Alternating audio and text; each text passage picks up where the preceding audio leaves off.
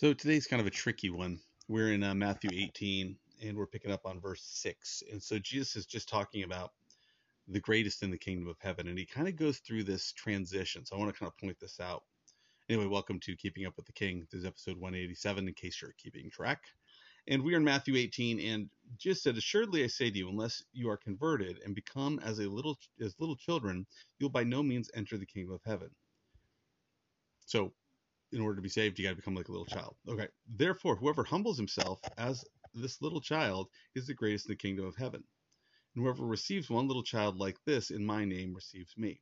Now, in verse 6, you're going to notice there's a little change. So let's pay attention here. It says, "But whoever causes one of these little ones who believes in me to sin." So now, is he talking about little children here, or is he talking about Christians? Right? Those who have believed in him.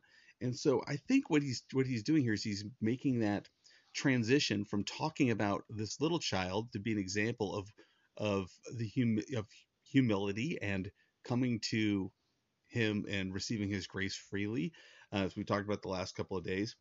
And now he's talking about Christians, right? He's talking about those people who have received him, those who have received him as little children, right? And I think we're clued into that with that first line. "But whoever causes one of these little ones who believes in me to sin," one of the little ones who believes in me. And so now I believe he's talking about Christians in general, not just children. But nevertheless, children as well. I think maybe children.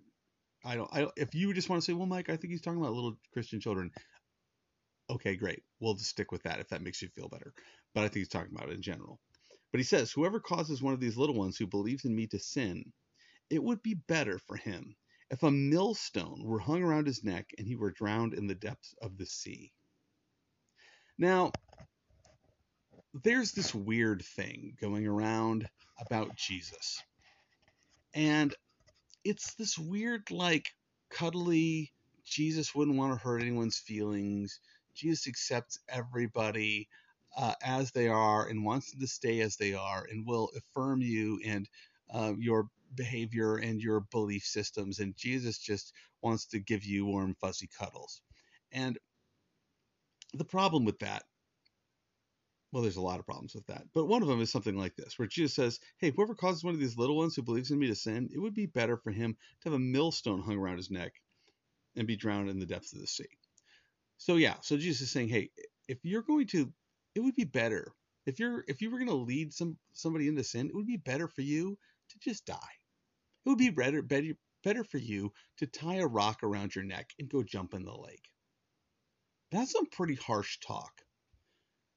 But I think this demonstrates something that we're going to see in the next few verses as well. The seriousness of sin. The seriousness of corrupting somebody else. Because here's the thing. The ripple effects of sinful behavior, it goes and goes and goes. Those things that we think, oh, it's not that big of a deal, but the ripple effects are huge. Every time you think sin's not a big deal, well, you've been deceived. Because it is. Because Jesus went to the cross for sin. Was it just for the big ones? I think not. I think it was for all of them. And so when we start to talk about this, what things are going on in our culture that would be something that I might promote that would cause little ones to sin? I mean, it's amazing to me how many people that call themselves Christians are also pro-choice. They're promoting this idea that it's okay to kill your unborn child. And they would say, oh, well, it's just a lump of cells. Well, guess what? I have news for you. You, my friend, are a lump of cells. Yes, that's what we are. We're lumps of cells. That's just a way to justify the sinful behavior. Say, well, it's not viable. It's not viable. Until a certain age, it's not viable. What age? 30 weeks. Well, wrong again, because you see, I happen to know somebody that was born before 30 weeks. And so we go, well, at that age they can't live on, they couldn't survive on their own. So, it's okay to abort them because they couldn't survive on their own. Well, guess what? um, most anybody under the age of maybe 18 months is not going to survive on their own. They're just not gonna. And maybe even older than that, they're not going to survive on their own. And so what we get down to over and over is these arguments that this is okay. It's okay to do this because of location, because the baby's in the womb. It makes it suddenly different than when it's out of the womb, which is patently ridiculous. Um, that the thing about, well, it's not, it's just a lump of cells. Well, guess what? That lump of cells is human, and it's going to continue to be human. It's not going to turn into something else. And people say, well, you're infringing upon a woman's right to choose. Well, secondly, that's not a biblical concept that someone, and in fact, it's not even an American concept that somebody's right to their pursuit of happiness trumps someone else's right to be alive. It doesn't. In fact, when the framers of our Constitution and the writers of the Declaration of Independence, when they it says what? Life, liberty, and pursuit of happiness. And the last one wasn't going to be pursuit of happiness. That was thrown on there. It was going to be property. But ultimately, the first thing is life. You have the right to be alive. And now I have rights to pursue happiness. I have rights to do things that will make me happy. And as long as those things don't infringe upon your right to be alive, right? I have the right to eat junk food until I die. I have that right. And other people might say, well, that's causing other people to have to pay your healthcare costs. That's causing other people, yeah, that might be true. But here's the thing. Is me eating this killing someone? Well, it's killing me, but it's not killing someone else. So my right to choose what makes me happy cannot infringe upon your right to be alive. And so if we were going, and this, we're just talking United States basic foundational principles of life, liberty, and pursuit of happiness. And so therefore, the woman's right to choose what's going to make her happy does not give her the right to kill a child. Now, there's all kinds of other things, that the arguments that people go in here. Well, what about the dad? Yeah, father should be held responsible. Well, what about rape or incest? Yeah, those things are horrible. Those things are horrible. But the question then is, if there's a child who's born out of rape or incest, do we kill them? Do we kill people that have birth defects? There's countries where if they find out during the pregnancy that the child has Down syndrome, they'll end the pregnancy, which is horrible. If you've ever met a person with Down syndrome, they're beautiful. They're amazing, beloved creatures of God, and they have a kindness and a joy in them that's fantastic. And what are we doing? We're saying, oh, that's going to cause me more work, so I'll kill it. See, because bottom line is, it's selfishness. And we're teaching our kids this.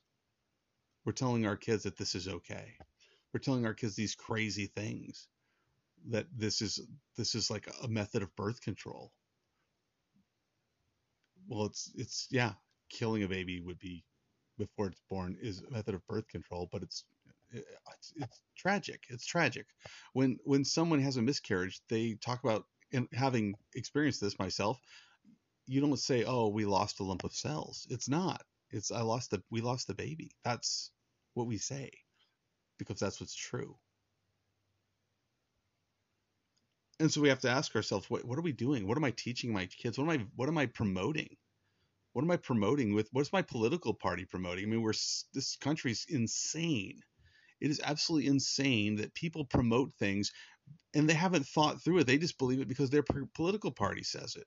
Because the Republican Party says this, they promote that. I believe whatever my party says. And the Democrat, whatever my party says. Now, that might not be the case for you, and that is good news. But for a lot of people, the only reason they support any cause or any movement or any idea is because their political party does. And there's all kinds of things that are blatantly sinful that political parties are promoting. There's all kinds of ideas that are destructive and sinful that political parties are promoting. And some of you are promoting those things as well. Some of you are promoting things that the Bible clearly says are sinful. And here's the crazy thing. You think you're being loving. You think it's the loving thing to do to affirm somebody in their sinful behavior, in their sinful choices. And they may they might tell you, well, I didn't choose this. This is just who I am. But again, here's something that you've got to understand from the Bible. The Bible says, yeah, you didn't choose to be a sinner, you are one. Just because you have desires, just because you have inclinations, just because you have certain lusts, doesn't mean you have to fulfill them. Because most of the time those things are not healthy and they're not helpful, and giving in to them, especially when they're things that the Bible says are wrong,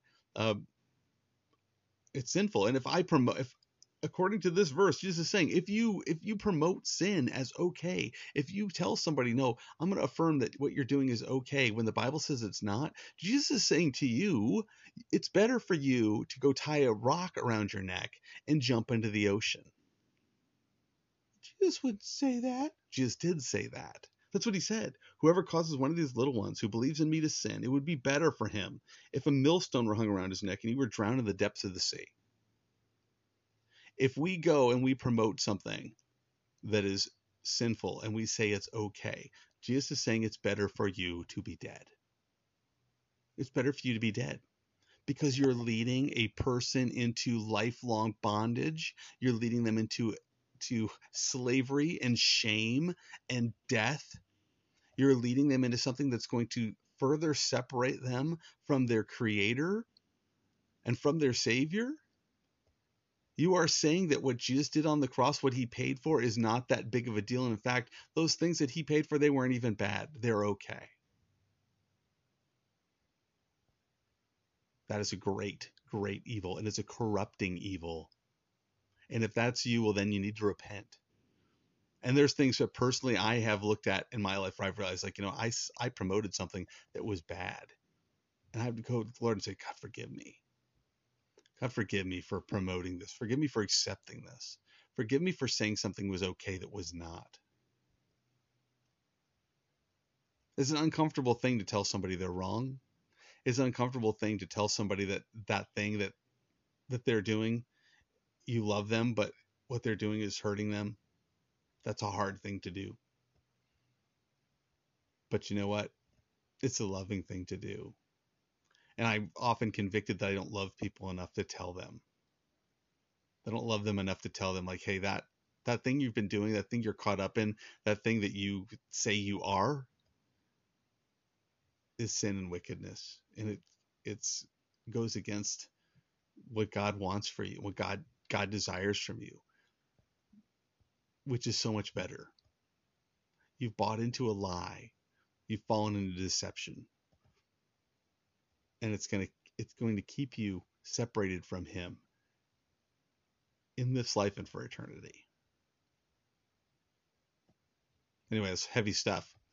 Hopefully it didn't smash your toes too much. God bless you. Talk to you next time.